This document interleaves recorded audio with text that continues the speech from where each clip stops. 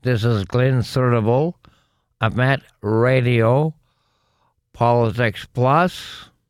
My guest is Brian Kelly, talking about climate warming. Today, as my guest is Brian Kelly and his lovely wife Ruth. They have been long-term ecologists, and they've given leadership in this discipline over the decades, and they're going to share with us their insights into the matter of climate warming due to human activity. Thanks to have you here, Brian and Ruth. Thank you. Thank you. Thank you, Glenn. So the issue at hand is climate warming due to human activity. In what way is it an existential crisis to the human race? Well, essentially, in the last half century, I would say, over the last 50 years, we have dramatically increased the concentration of what are known as greenhouse gases in our atmosphere. For thousands and thousands of years on this earth, we had a pretty benign climate. Our society adapted to the climate, all the way from the tropics to the polar regions. We adapted to the climate we had, and any changes to that climate were extremely slow. In the last 50, 60 years, basically since the end of the Second World War, we have dramatically increased the concentration of what are known as greenhouse gases into our atmosphere. So think of the Earth as an apple, and the diameter of the depth of our atmosphere is about the depth of the skin of an apple. So we have been inhabiting this earth for a very long time, and for millennia we were living in a nice balance where some greenhouse gases were produced, but they were absorbed by nature, basically, by photosynthesis, removing CO2 and other gases from the atmosphere. Since the fossil fuel era, which basically started in the 1800s and has continued apace, we have increased the concentration of carbon dioxide, methane, and nitrous oxide, which are the major greenhouse gases. We've increased the concentration of those manyfold. So in the pre-industrial era, we had about 280 parts per million of carbon dioxide in the atmosphere. We're now well over 420 parts per million. We've almost doubled the concentration of CO2. And darn if it isn't true, it's a bit of a trick of science, if you will, but greenhouse gases, carbon dioxide in particular, have this unfortunate habit of trapping heat in that skin of atmosphere around the Earth.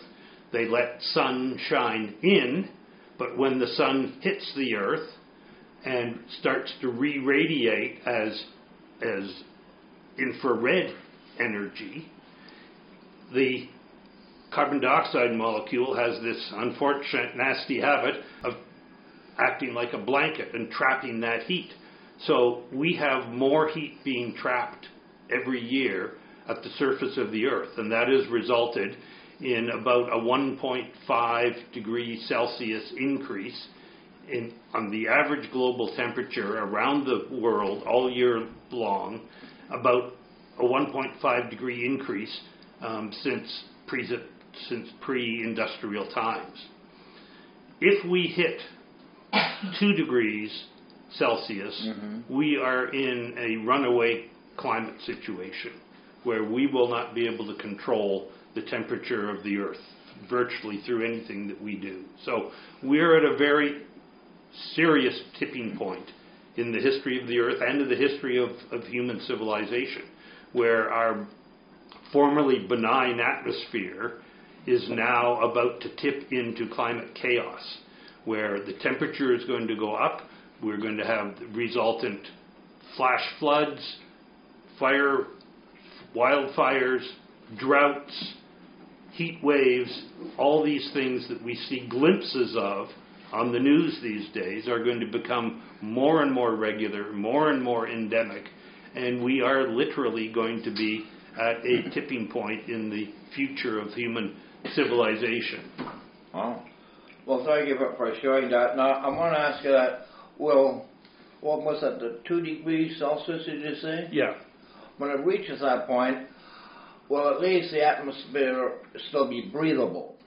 Oh, but it will be breathable. I mean, we are increasing carbon dioxide, but not to the point where it is poisonous to us. Certainly, no, we're not talking about turning the atmosphere into a poison. We're talking about turning the atmosphere into a blanket around the Earth that traps heat. Now, in the extreme, in the extreme heat waves, as might be experienced in certain places today, and it will increasingly be experienced, particularly in the tropical regions, we are going to reach the point where humans can no longer live in that extreme heat.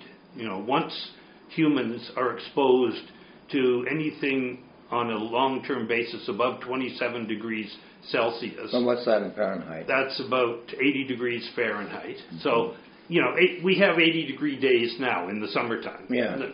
The problem is the human body cannot withstand continuous long-term exposure to those sorts of temperatures. So at 30 degrees Celsius or just over 100 degrees Fahrenheit, we are going to see people literally die from heat stroke. And that happens in places now. I mean, it happens in Canada. 2 years ago, we had the heat dome in British Columbia. 600 people died over about a month's period in the Vancouver area from extreme heat. And those were mostly people that lived in apartment buildings that didn't have air conditioning. They were probably low income. They may have had some health challenges to begin with. But we lost 600 people due to climate change in this country 2 years ago. Overall, what period of time? Over about a month.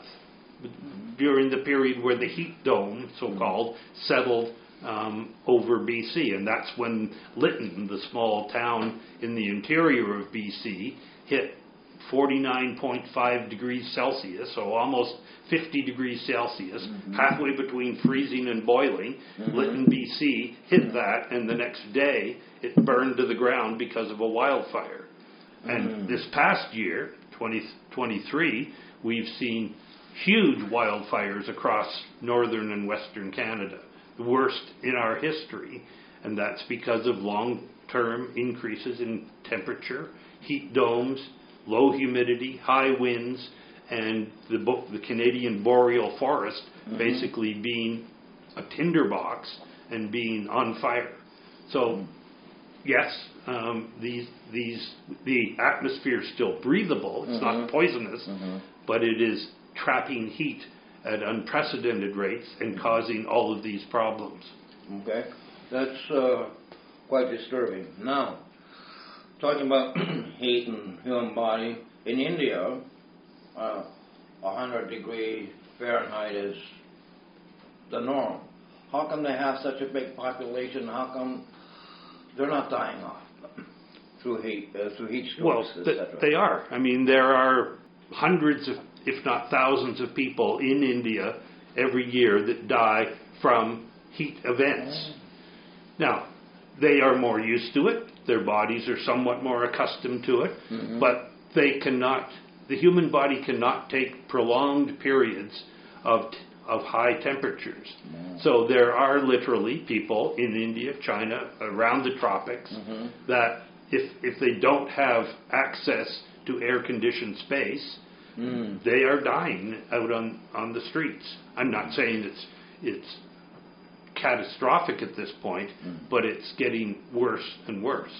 Well, will it become catastrophic within the near future if we're not successful in curbing the pollution of the atmosphere? I would say absolutely. I think we are at a tipping point in terms of human history. This is the most serious challenge facing humankind. We are basically cooking ourselves on this globe, and the future of the human civilization, I think, hangs in the balance. Now, we are going to have heat events, we're going to have floods, we're going to have forest fires, we're going to have all of these things which occupy huge amounts of our evening news. These are going to happen around the world. But I think it's the secondary effects that we really need to be concerned about. What are they? If we have a global heat event such that we have a crop failure, if we had a massive crop failure as a result of drought in the corn and wheat crops on this globe, we would be into absolute chaos, because there would be literally millions of people who would be starving to death. In Canada? Not in Canada, around the world. And they would be on the move. I mean, you think we have a migrant crisis now at the Mexican border or in Europe or other places. People, trying to flee the Sahara region in northern Africa, or flee the Caribbean region because of poverty and temperatures and all those sorts of things. And violence. If you think we have a migrant crisis now, wait till we have a global crop failure. And millions of people would be on the move trying to get to countries that have some food reserves. That, to me, is a recipe for the complete breakdown of human civilization.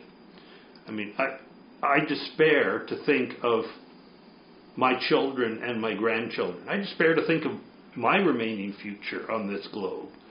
But that's serious. Oh, absolutely. Certainly in terms of my children, who are in their 40s at this point, largely, 30s and 40s. Their future is going to be seriously affected. My grandchildren, I grieve for. I really grieve when I think about my grandchildren's future. And I'll go so far as to say, I don't think it will be the direct effects of climate change that will affect their lives so seriously. I don't think my children and grandchildren are going to die from heat stroke because they have access to air conditioning. I don't think they're going to die from starvation because in a rich society, we have access to food if we really need it. But what I think is going to be the immediate impact on their lives is going to be violence from people who are severely tested by the changing climate. People who are starving to death. We have a migrant crisis across the Mediterranean these days. People trying to get out of Africa and the Middle East and into Europe because they think it is a more prosperous and caring society. But think of, there are hundreds, if not thousands of people every day attempt to get across the Mediterranean and into Europe. But just think if we had a crop failure in Africa and a crop failure in South America and other places around the world. India. There are going to be literally hundreds of millions of people on the move demanding food. War and incursions from one country into another, I think, are going to be commonplace. I mean, the U.S. military has been preparing for this crisis for decades. They regard climate as the major cause of instability in the world. Because when these crises strike, when a killer heat wave or a drought followed by a food shortage, when that strikes, we're going to have huge conflicts. So to wrap up this somewhat pessimistic thought, I don't think it's going to be the direct effects of climate that are going to affect my children and grandchildren. I think it's going to, they're not going to die from heat stroke. They're going to die from being attacked physically by people who want to move into this area to share the abundance that we have because they have none because of climate. That's quite something, Brian. Thank you for, elucidating. This is Glynn Surdivall again, a host of Politics Plus. Thank you for listening to what you heard. I think Brian Kelly spoke excellently. We'll have more excellent shows for you in the very near future. Bye.